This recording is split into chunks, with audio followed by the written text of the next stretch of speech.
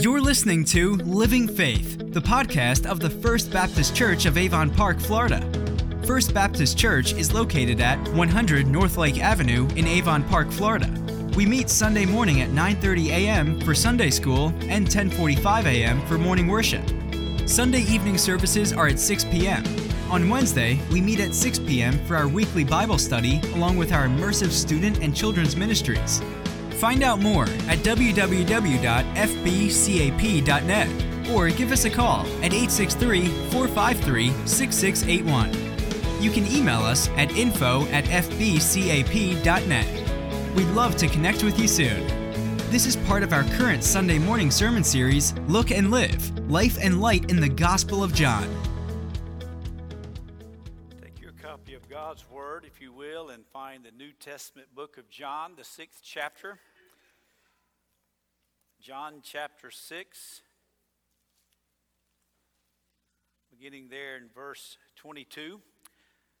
We begin a section of Scripture, and I know that it will take me a couple of weeks to walk through all of the conclusion of John chapter 6, so I know that we will not finish up this morning, and it's kind of fitting that we're on a passage of Scripture dealing with the bread of life, and we are observing communion this morning, the Lord's Supper.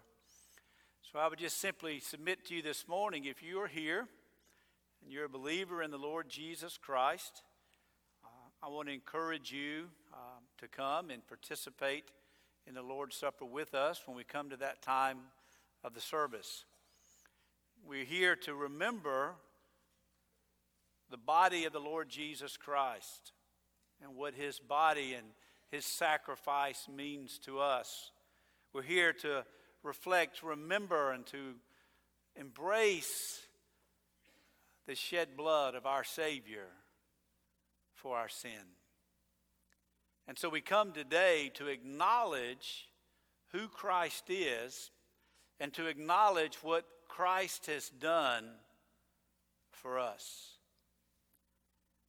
So if you have come to Christ as your Lord and Savior and you have repented of your sin and you've placed your faith in Christ, we are here to worship and adore him and to remember what that means to us as believers.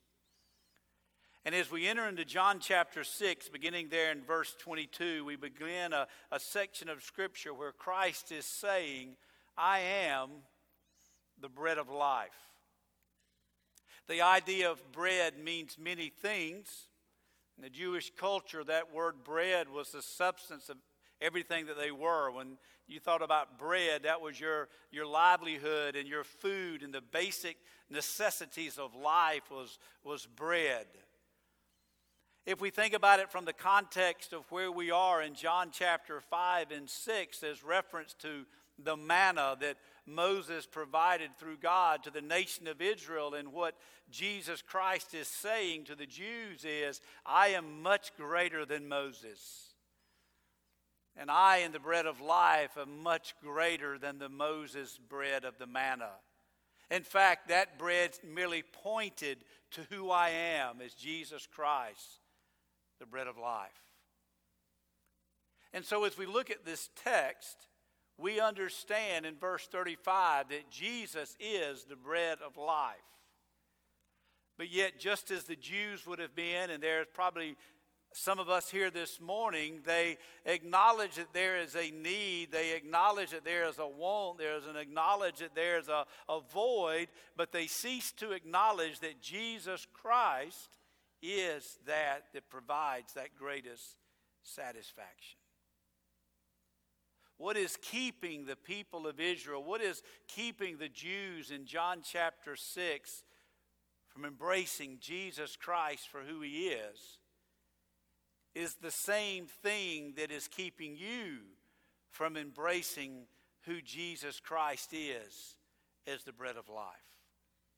Let's go to God's Word this morning and see for ourselves. John chapter 6, verse 22, on that day, now this would have been the day after he would have fed the 5,000.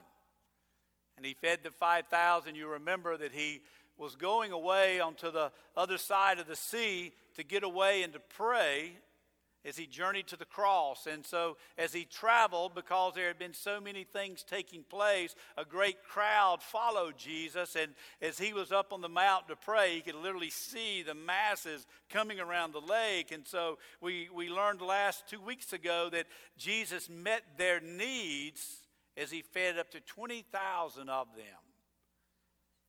And he sends the disciples away as he again seeks solitude to pray. The Gospels teach us, and it was on that sea that day that Jesus walked on that water, and he showed the disciples that he is greater than anything that Moses could have done, as Moses parted the seas and walked on dry land, that Jesus himself walked on top of that water to prove his lordship and his sovereignty to those that are his. So put yourself in the multitude's situation. They are fed by food. There are 20,000 of them. There's 5,000 men, wife and children, up to 20,000. They see the boat leave with the disciples. They see Jesus go up to the mount to pray. And the next day, they journey to where they saw the boat go, and they see Jesus standing there. And he just fed us on a handful of bread and fish.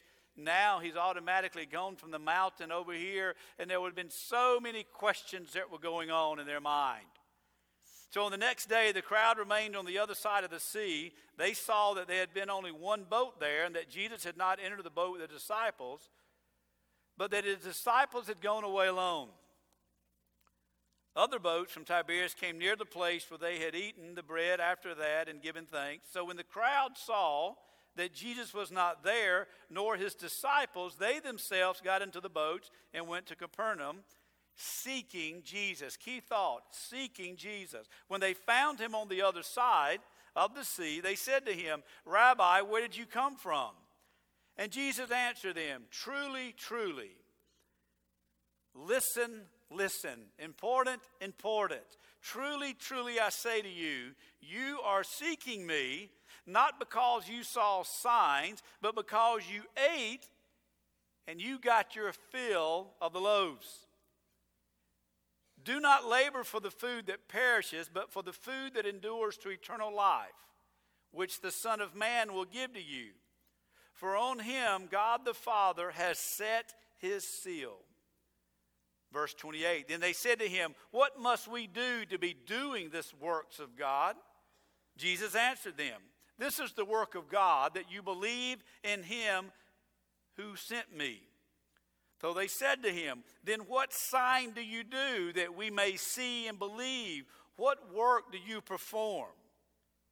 Our fathers ate the manna in the wilderness, as it is written, he gave them bread from heaven to eat."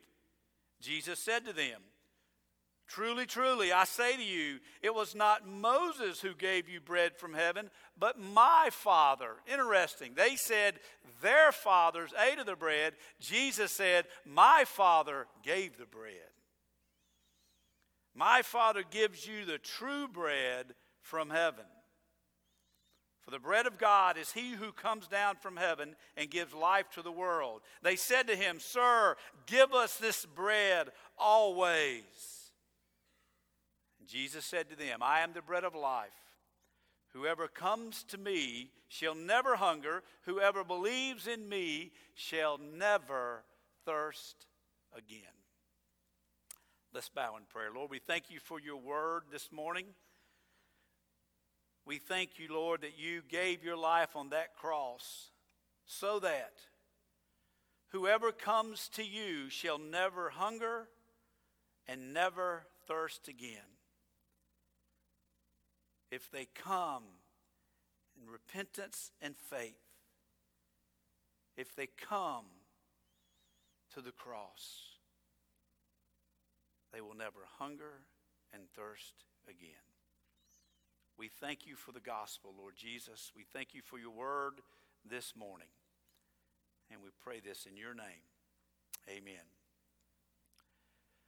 Well, if Jesus Christ, here's the question. If Jesus Christ is who he says he is, if Jesus Christ is the bread of life, then why are so many of us never satisfied? Why are so many of us pursuing so diligently the things of earth and not the things of heaven? Just as real to the Jewish people then, such a contrast. It's such a contrast today. He is the bread of life, but yet we are so preoccupied with the things of the earth. Jesus answered their questions. And I believe that in those three answers, Jesus is also answering our questions this morning. The first question dealt with their seeking. We are seeking, but what are we seeking for? They asked Jesus, how did you get over here? Don't you just love Jesus? Amen. He didn't answer their question. He dealt with their heart. I just wish I had this. We fill in the blank. I wish if I just had this, I would be happy. If my this would do that, if my job would do this, if my spouse, if my job, if my thing, if my children, if any, we fill in the blank. They came to Jesus and said, Jesus, tell us how you got over here. And he said, I'm going to tell you something different. Truly, truly, listen, listen.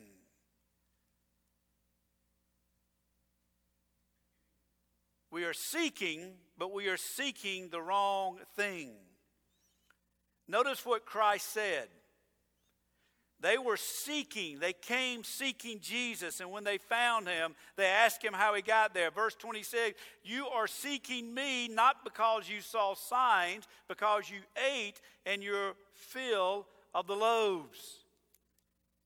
You're seeking me not because of who I am. You're seeking me because of that thing I provided. And so just like them, we're very bad about that.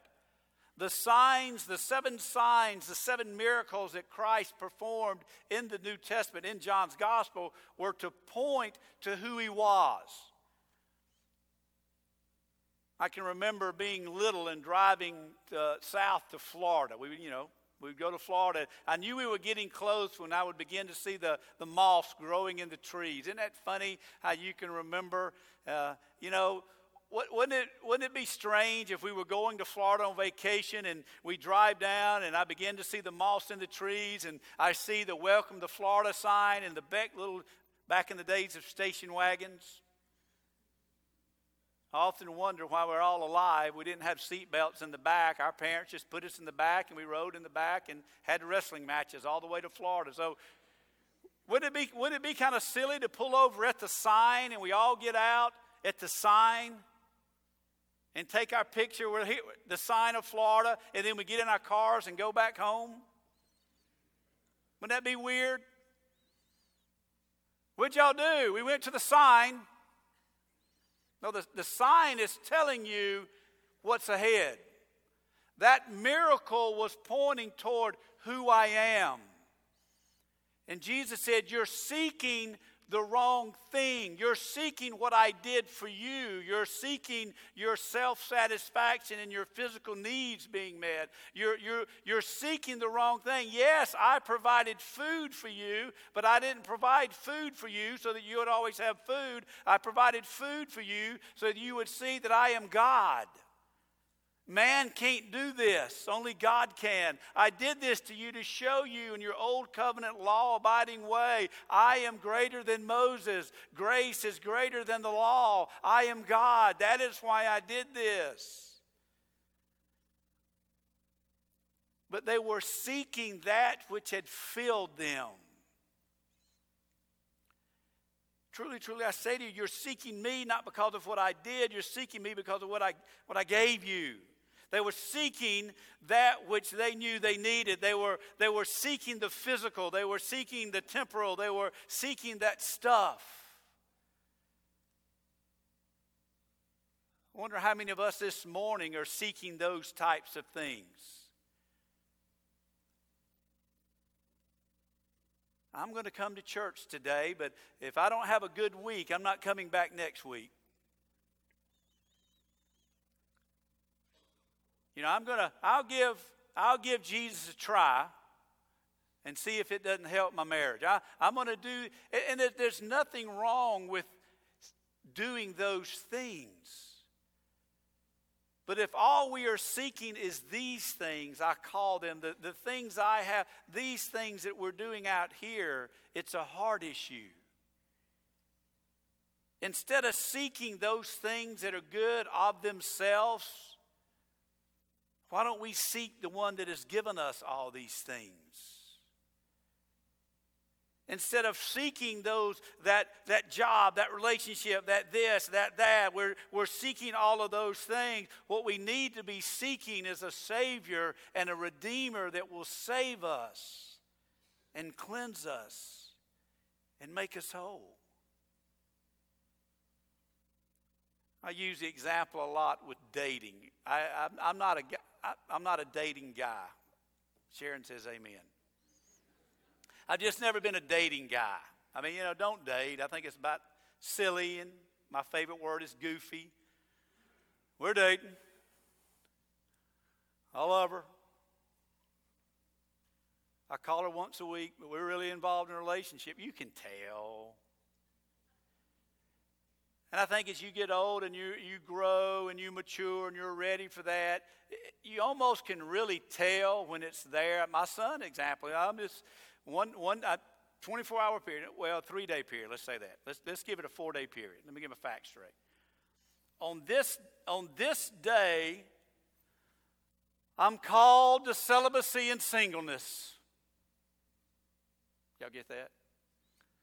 I'm just going to be single and just single and be a missionary for Jesus and be single and never have a woman in my life.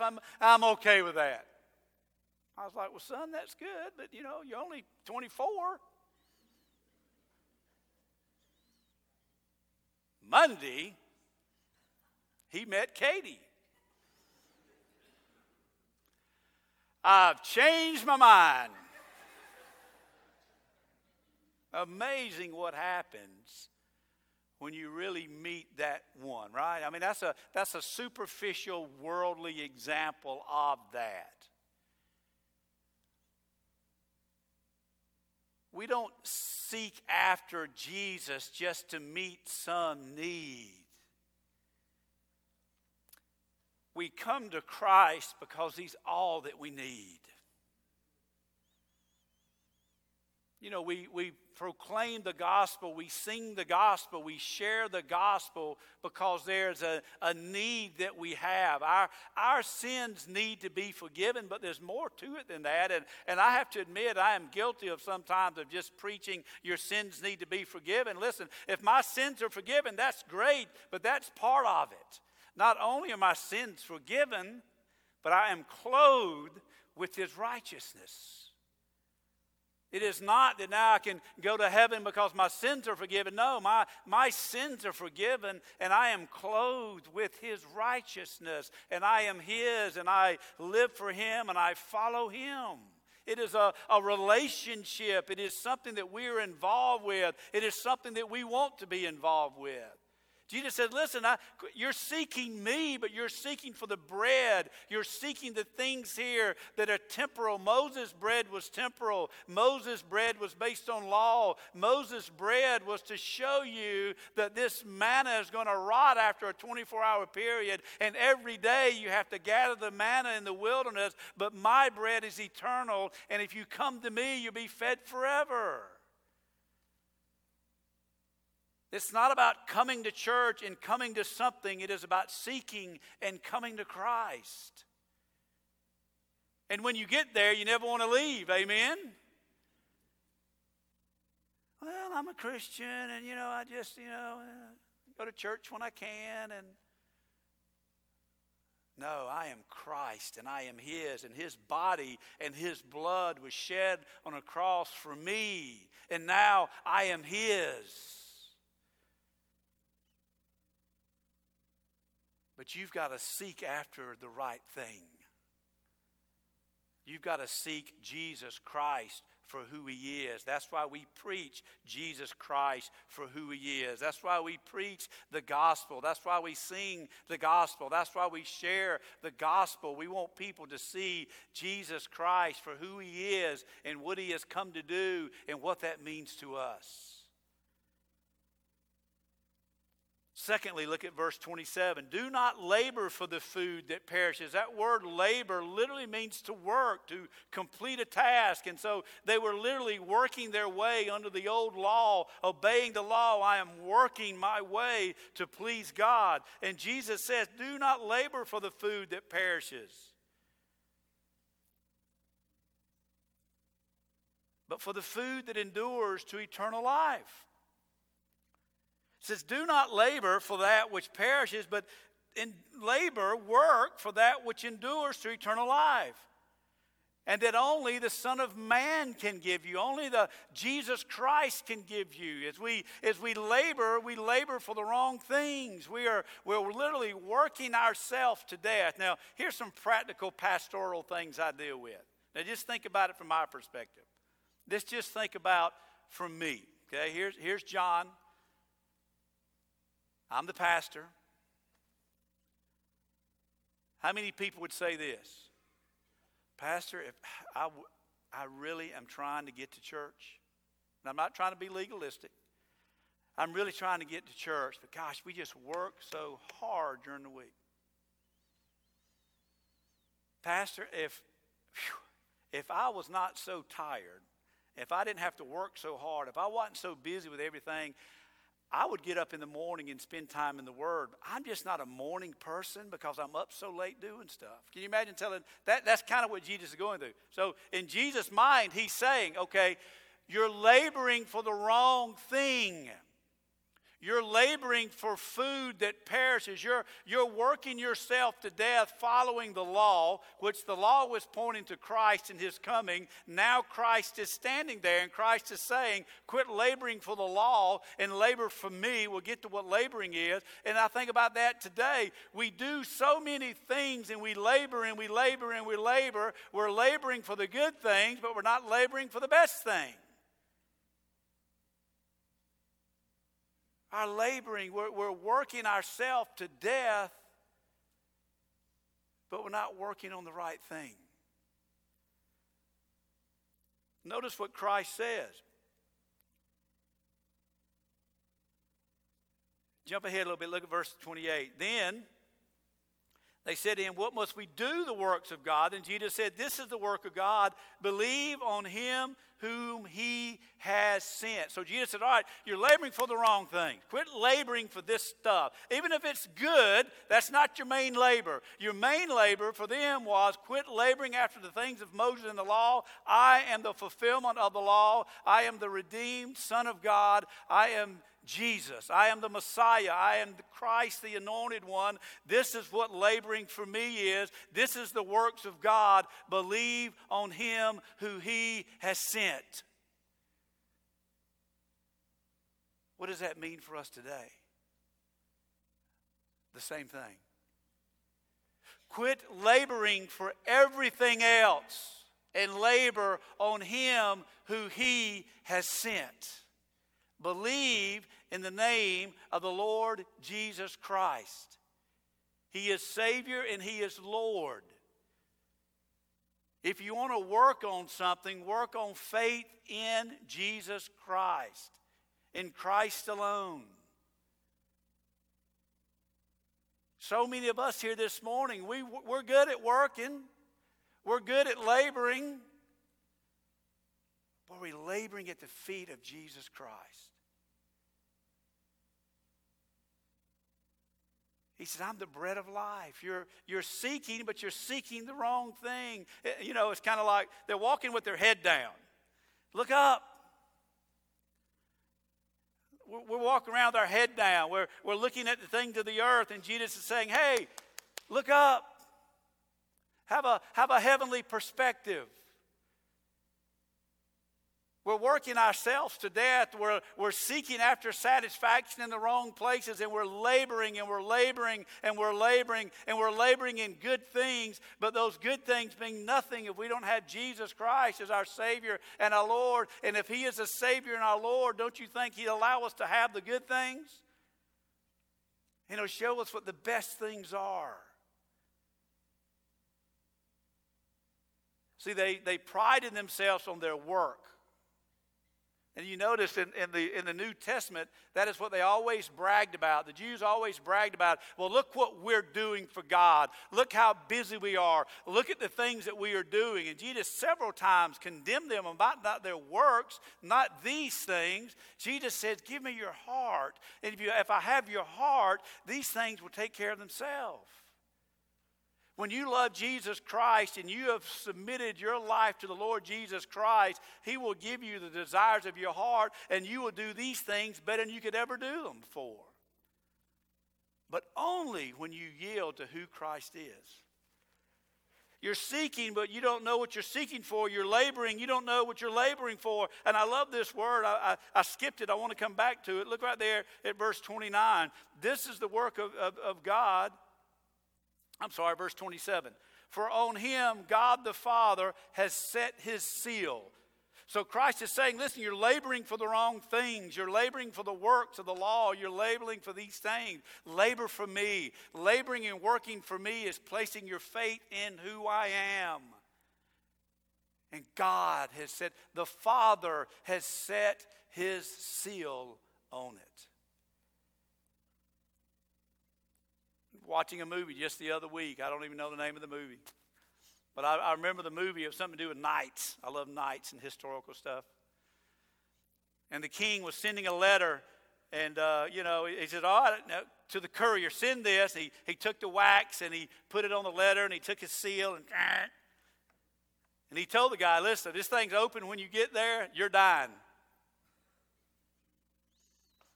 He got on his horse, and so can you imagine him riding up to another kingdom, and he said, oh, by the way, the king said, and they would have looked at this guy like, well, who in the world are you? I was sent by the king. Well, no, that would have no authority. But when he got off the horse and he went, the king said, they picked that letter up and he looked at it and goes, yes, he did say, that's his seal. That's his signet.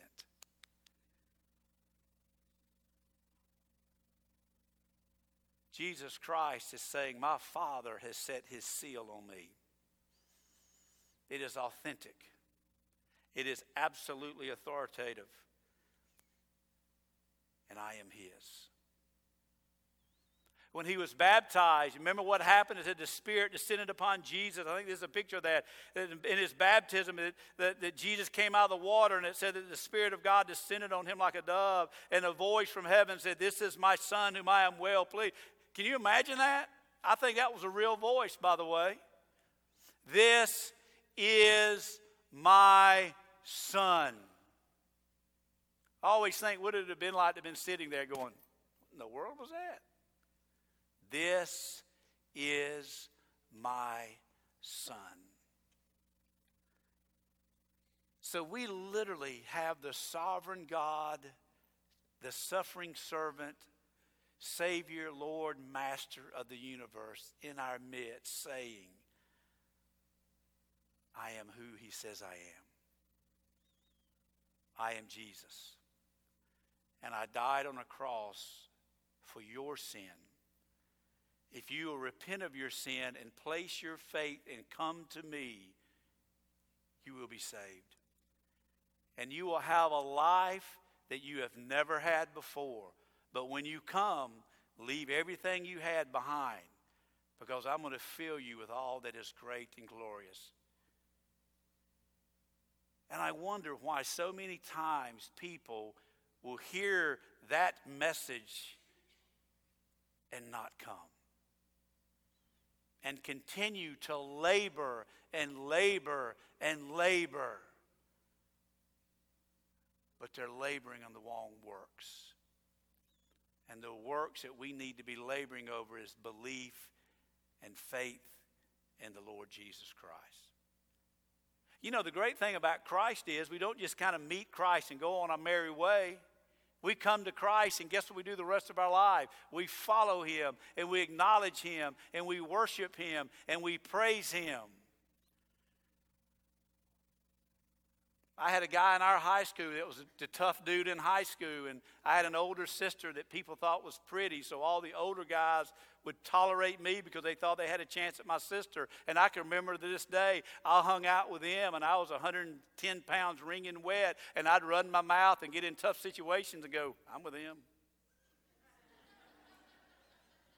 And to this day, people said, you're lucky somebody didn't kill you. You're right, I'm with him. You just got to know who you're with.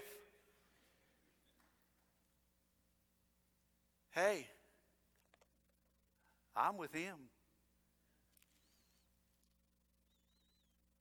Why do you do what you do? How do you do what you do? I don't know. I'm with him. I do know I'm with him. And everything I have, I owe to him. How do you have peace? How do you have joy? How do you have these things? I just get them from him. You want direction? Follow him. You want peace? Follow him. But we're laboring over the wrong things. Some of the things we labor over are good things, but we're laboring over the not the best thing. Quit working yourself to death over the things of the earth and come to Christ. And then it says in verse 30, what sign do we do that we may believe you? What work do you perform? We're seeking and we're laboring. You're coming, but you're not coming to the right Jesus.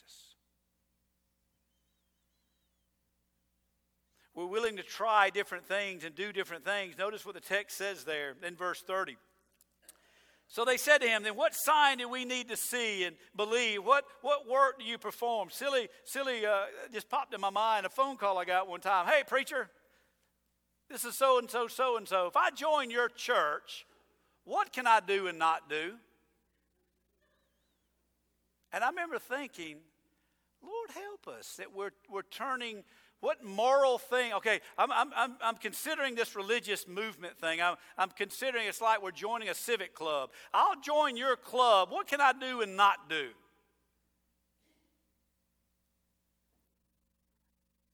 I'm going to give Jesus a try, but what does that look like? What do I need to do and what not to do? Okay, the Jews said, okay, tell me what works do I need to do then? All right, here's my checklist. What works do I need to do? And Jesus said, here's the works. You're seeking and you're laboring. Come to me.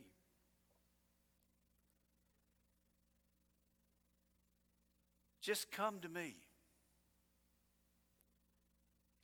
And the Jews said, what sign? Because you got to be able to prove who you are. I always jokingly say this. I'm proud to be Baptist. These were Baptist people, I'm telling you. They were Jews. They were the first Jewish Baptist church in Jerusalem, okay? What sign do you do to prove this? I just fed 20,000 people with 2 pieces of bread. I just walked on water. I mean, that's like today. Prove it. Like it's my job to prove to you who Jesus is. Listen, he's already proven who he is. You're either receiving or rejecting. That's on you, not me. Prove it. Step outside right now and he's proved it. Romans 1 says that because of creation, he has proved it. Just show me one more sign. And so it was funny because this is what the Jews did. These lost people's arguments are funny to me. So the Jews said, prove it. My fathers, meaning the Jerusalem Jewish fathers, my fathers had bread sent from heaven for 40 years. That's a sign. If I'd have been Jesus, I'd have just thrown leprosy on all of them. Y'all better be glad I'm not Jesus. Amen. Y'all, it would be rough. Jesus goes, my Father gave the bread to your fathers.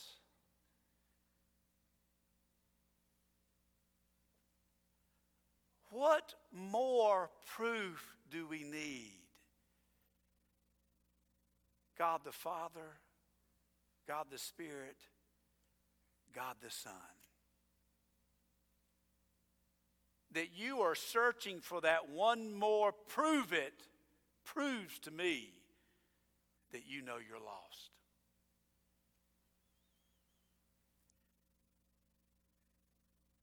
Jesus said to them, truly, truly, I say to you, it was not Moses who gave your bread to the fathers. I added fathers there. But my Father gives you the true bread. And from the bread of God is he who comes down from heaven. For the bread of God is he who comes down from heaven and gives life to the world. And they said to him, Sir, give us this bread. And they still didn't understand. Always. Give us this bread. We don't want manna bread in the Old Testament. We want bread to last forever. They didn't get it. And then Jesus says, and like I said, well, it'll take another week or so to finish this. Verse 35, and Jesus said to them, I am the bread of life. Whoever comes to me shall not hunger. Whoever believes in me shall never thirst. He is the bread of life. And he says, come. I'm going to ask our deacons to come forward at this time and begin to prepare our table for the Lord's Supper.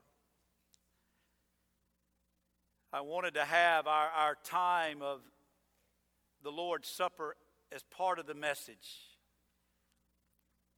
And then in a few moments, we're going to sing about the glory and the power of the cross. If you are a believer,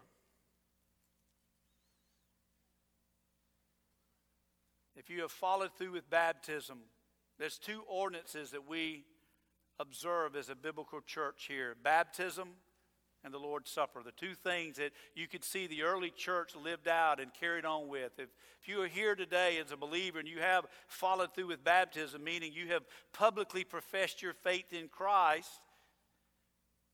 whether you're a member of our church or not, I want you to know you are more than welcome to participate with us. We distribute the bread, and then after everyone has gotten the bread, we partake at the same time. We hand out the juice and significance of the blood, and then after everyone has it, we participate together. But after we go and observe and remember and worship and adore, there's going to be a time of contemplation and decision as we sing. As we pass these elements and we pray and we read Scripture, I'm going to ask you a question now. Do you know Jesus Christ is your Lord and your Savior? It's a simple question. Have you committed your life to Him? Have you been seeking and laboring and going and coming to everything else but to just Christ and Christ alone? That's the question. He shed His blood on the cross for our sin. He gave His perfect sinless body on that cross. He fulfilled the righteousness of God, and He died on that cross. And if we believe in Him, He, as I said, He clothes us with that righteousness. He forgives us of our sin. He did that. And that's what the Father sent Him to do.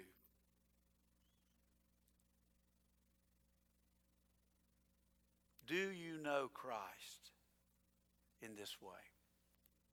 Lord, as we transition to this time of reverence and worship and remembering and adoring, let us never forget the agony of the cross. Let us never forget the ugliness of the cross. But let us never forget the joy of the cross. Bleeding and dying and suffering that day, you proclaimed, "It is finished." You fulfilled the old law. You fulfilled the old covenant, and you made all things new so that we might come and we might believe. Thank you, Lord Jesus, for doing that for us. And this we pray in your name, Lord. Amen.